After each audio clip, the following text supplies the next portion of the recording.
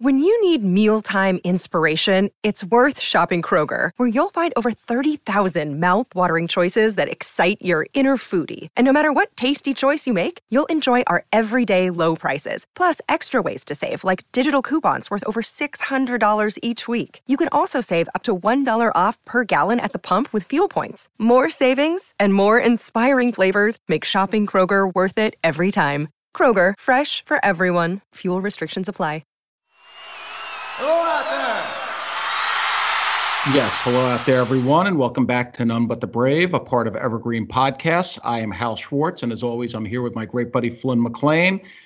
Flynn, we had a really exciting day last week. I know you're super excited about it. We got a chance to talk to little Steven about his upcoming autobiography.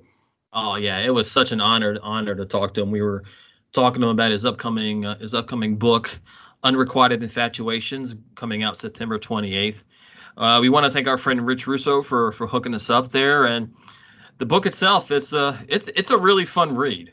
For sure, and Backstreets has copies where he is signing them as Miami Steve. He told us, and he also tweeted this out, this will be a one-time only thing. When those books are gone, they're gone. He's going to sign them up till September 28th, so go to Backstreets.com and get your book. The book is otherwise available on Amazon, Barnes & Noble, your local bookstores. It's going to be everywhere, and he's going to do quite a campaign. As you can tell, if he spoke to us, he's going to talk to everyone. That's true, but I'd like to think that, we talk to him about stuff that CBS Good Morning isn't. No, I definitely think we hit on some stuff. Yeah, and I don't want to put words into his mouth. It was very, very enjoyable for me and for Flynn. I don't mind saying that. I think judging by the fact that he spoke to us for over an hour and a half, he seemed to enjoy it as well. It was great. So I think we'll have the first episode out on September 23rd. We're still working out. We're going to split it into two. The second episode will be out in early October. That first episode is going to cover a lot of his influences growing up, joining the E Street Band, and go through the lawsuit period where he has a very compelling tale to tell. Well, actually, the whole book is full of compelling tales, so it's fun. And we talked to him about some good stuff, as you said, and we're looking forward to people hearing it. The book is really an enjoyable read. It's one of those rock and roll autobiographies where, look, he doesn't hold back, and that's who Steve is. And I don't think he held back with us either. He tells it like it is, or at least as he sees it, and it's very entertaining and very informative. So we'll stop on that. You guys are going to have a chance to listen to these episodes soon enough, and we can't wait to share them with you. So with that, let's move on to Broadway. Flynn and I both had a chance to see the show over the summer. I just saw it last week on my birthday. It was a wonderful night, and I did have dinner with Flynn and Claudine before the show. What were your thoughts when you saw it? Well, the first thought I got to say is that it wasn't as good as the first run. I agree. And I can see where he was going with the first two changes, which was Fire and American Skin, but I don't think it quite worked as well as the original one. I guess Fire was fun. It gave Patty and Bruce a chance to have a little bit of that, I guess what he called the Anne Margaret Elvis, chemistry that from some movie in the 60s or something. But it still didn't quite reach the moment that even Brilliant Disguise gave. And then I think for American Skin, at least the two times I saw him, the intro was not as long or as in depth as the one he gave for The Ghost of Tom Joad on version 1. It seemed like he was very quick to just get to the song, but the song's performance in and of itself was actually really, really good, and I enjoyed it. I agree with your comments about both of those songs. Fire was tremendous fun, but it doesn't reach the levels of Brilliant Disguise. Brilliant Disguise is a very important song in his catalog, especially in terms of his internal mindset, I think. And Bruce and Patty have long made that sort of their song together. And then the American Skin, I just didn't think the acoustic arrangement was as effective as what he had in that slot in the first incarnation of the show, which was Long Walk Home before he changed to Joad. The Long Walk Home, I thought was spectacular at the time, and it would fit in the same way, I think, here, much with what's going on in the country. So, but to take nothing away from it, I had a great night, and I was so happy to be in that theater. And I thought he was incredibly funny. The performances were sharp. I definitely agree, as we said, that I think the first run was better, but this was still a tremendous evening. And the finale, I'll See You in My Dreams, as we predicted, was note perfect. Yes. We talked about I'll See You in My Dreams as the close, the Letter to You album, and I compared it to what he was saying at the end of the Broadway show, version 1, about being able to visit with his father and with Clarence and Danny. And he took that, he made it explicit now. And I'll see you in my dreams. And he might as well have been saying that to those people. And it worked incredibly well. And, it's hard to say was dropping the biggest song of his career, or at least his signature song, in place of one he just released last year would be, it works perfectly. I can't believe dropping Born to Run would work perfectly anywhere, but it does here. I think it's about the narrative and what we were saying about Fire in particular. I don't know if that adds anything to the narrative.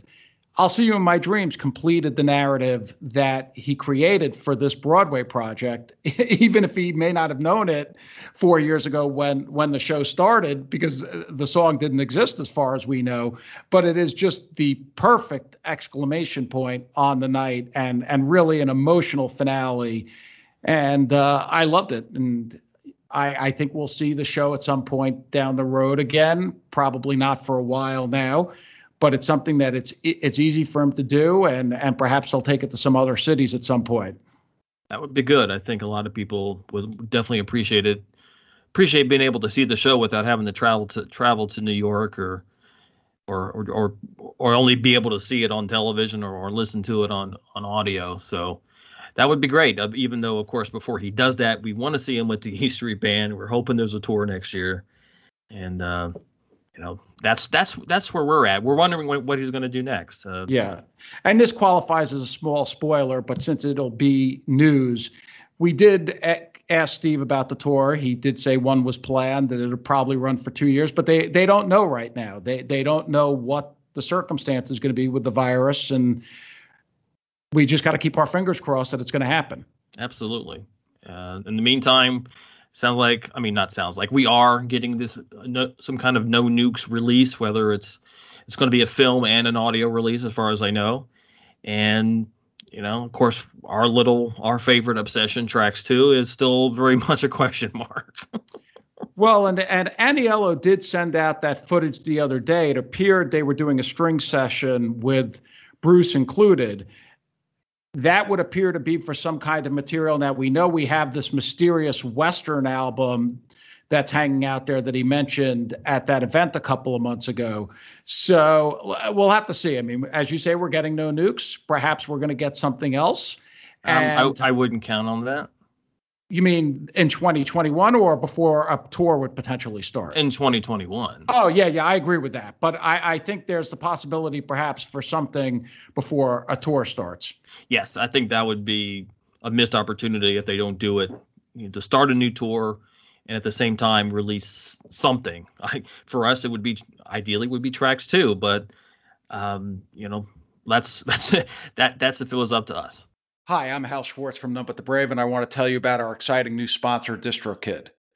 DistroKid is a service for musicians that puts your music into online stores and streaming services like Spotify. You keep 100% of your royalties.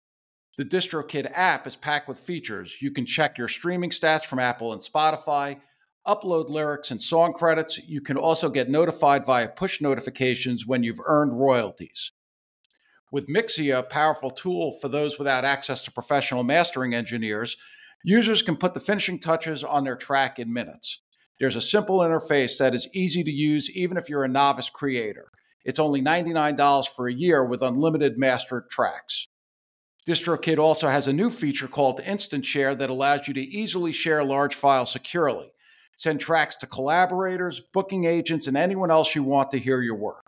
Your music will stream at the highest quality so you can make a great impression. And the artwork files look great too. So check out DistroKid through None But the Brave special link and receive 30% off your first year. distrokid.com/VIP/MBTB. Once again, distrokid.com/VIP/MBTB. Thank you. One Hit Thunder is a podcast where we both celebrate and have a good laugh about bands and artists that had just one hit that we all know. Each week, we're joined by a guest from the world of music or comedy to learn more than you ever thought you would about some songs that you can't forget. And we decide if they brought the One Hit Thunder or were nothing more than a one-hit blunder. Look, if you listen to the show, you're probably going to laugh, and I guarantee you're going to crush next time the bar has music trivia. Tag Team, Jane Child, Meredith Brooks, Looking Glass, Sean Mullins, Eiffel 65, EMF, Crash Test Dummies, Crazy Town, Chumbawamba. We have hundreds of episodes in our back catalog and a new episode each week, so pass the Dutchie, make sure you're connected, and subscribe to One Hit Thunder wherever you get your pods. Well, let's see what happens. And there was one final thing this week. We did get a release from the archive series. It's the Tower Theater from May of 2005.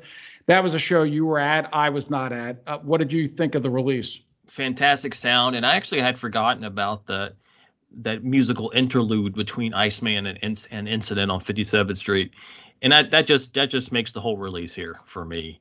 You got a lot of the solid stuff or the usual stuff from early in the tour. You got Black Cowboys and Silver Palomino, which is, kind of like a little minus there. But at the same time, you do have Real World, which was what we needed from the Devils and Dust tour, as well as Maria's Bed and Leah, and certainly a strong performance of Reno at this show. Yeah, this is a show. It's interesting because I think it does qualify for some of the points we wanted to hit, which was the release of Real World, an early tour show from one of the theaters. It qualifies on all those fronts. Listening to it, it's a good listen. It sounds good.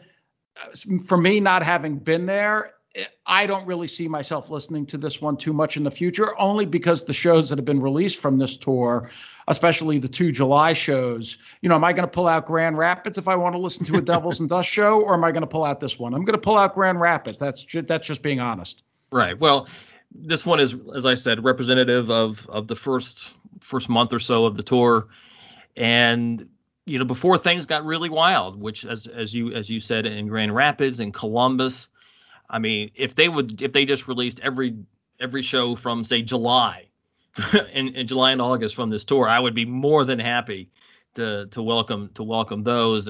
But this one is more of a snapshot, as I said, from the first month of the tour. And they should be giving us that snapshot. We want the archive series to be representative of the full tour.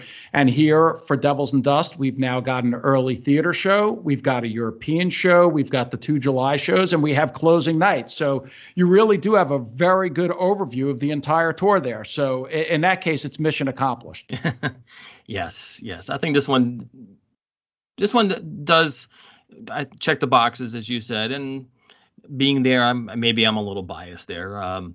And hearing Real World in this arrangement, I know it's not the definitive version that we got at the Christic shows, but this version, the 2005 version, very good. Yeah, it's excellent, especially coming at the Rock on the Highway. I also hope at some point they'll get the Paradise Real World combo out, because Paradise was a spectacular choice on that tour. But let's see what happens. I assume there's not going to be a Devils and Dust release now for a bit. For about a year, yeah. I was thinking about it, and we're due for something from The River, due for something from Born to Run, and working on a Dream. Those are my predictions to finish out the year, not including the special holiday bonus. Let's see how accurate you are on that. We'll see. I'm pulling for Cleveland 2009 from that November show. Maybe you can make that happen. Fingers crossed. That's all I can do. All right. So I think we're going to wrap this up. Again, just to remind everyone, the season premiere, season 3 of None But the Brave, will be out September 23rd. Our special guest will be Little Steven Van Zandt, a.k.a. Miami Steve. And we are really, really excited about it. We hope you enjoy it. And with that, I'll just wrap it up like I always do. None But the Brave is a presentation of Bull Market Entertainment and a part of Evergreen Podcasts. On the web, you can find us at nonebutthebravepodcast.com, Twitter, at MBTB Podcast. So for Hal Schwartz, I'm Flynn McLean saying thanks again for listening, and we'll see you further on up the road. Thank you so much. We'll be seeing you. Mad Magazine. Advertising mascots. B-movie posters. And cartoons. Oh yeah, can't forget cartoons. If you get the funky connection that ties these pop culture gems together, you'll dig Two Designers Walk Into a Bar. See, we're a couple of creatively curious pals living between the bookends of grand museums and dive bars. Hey, you know the place, the sweet spot where highbrow and lowbrow become drinking buddies. So join our barroom chats as we talk influential work and uncover stories of how the familiar became iconic. Think behind the music for the stuff we love. Check out our website at twodesignerswalkintoabar.com. And listen wherever you get your podcasts or visit evergreenpodcasts.com.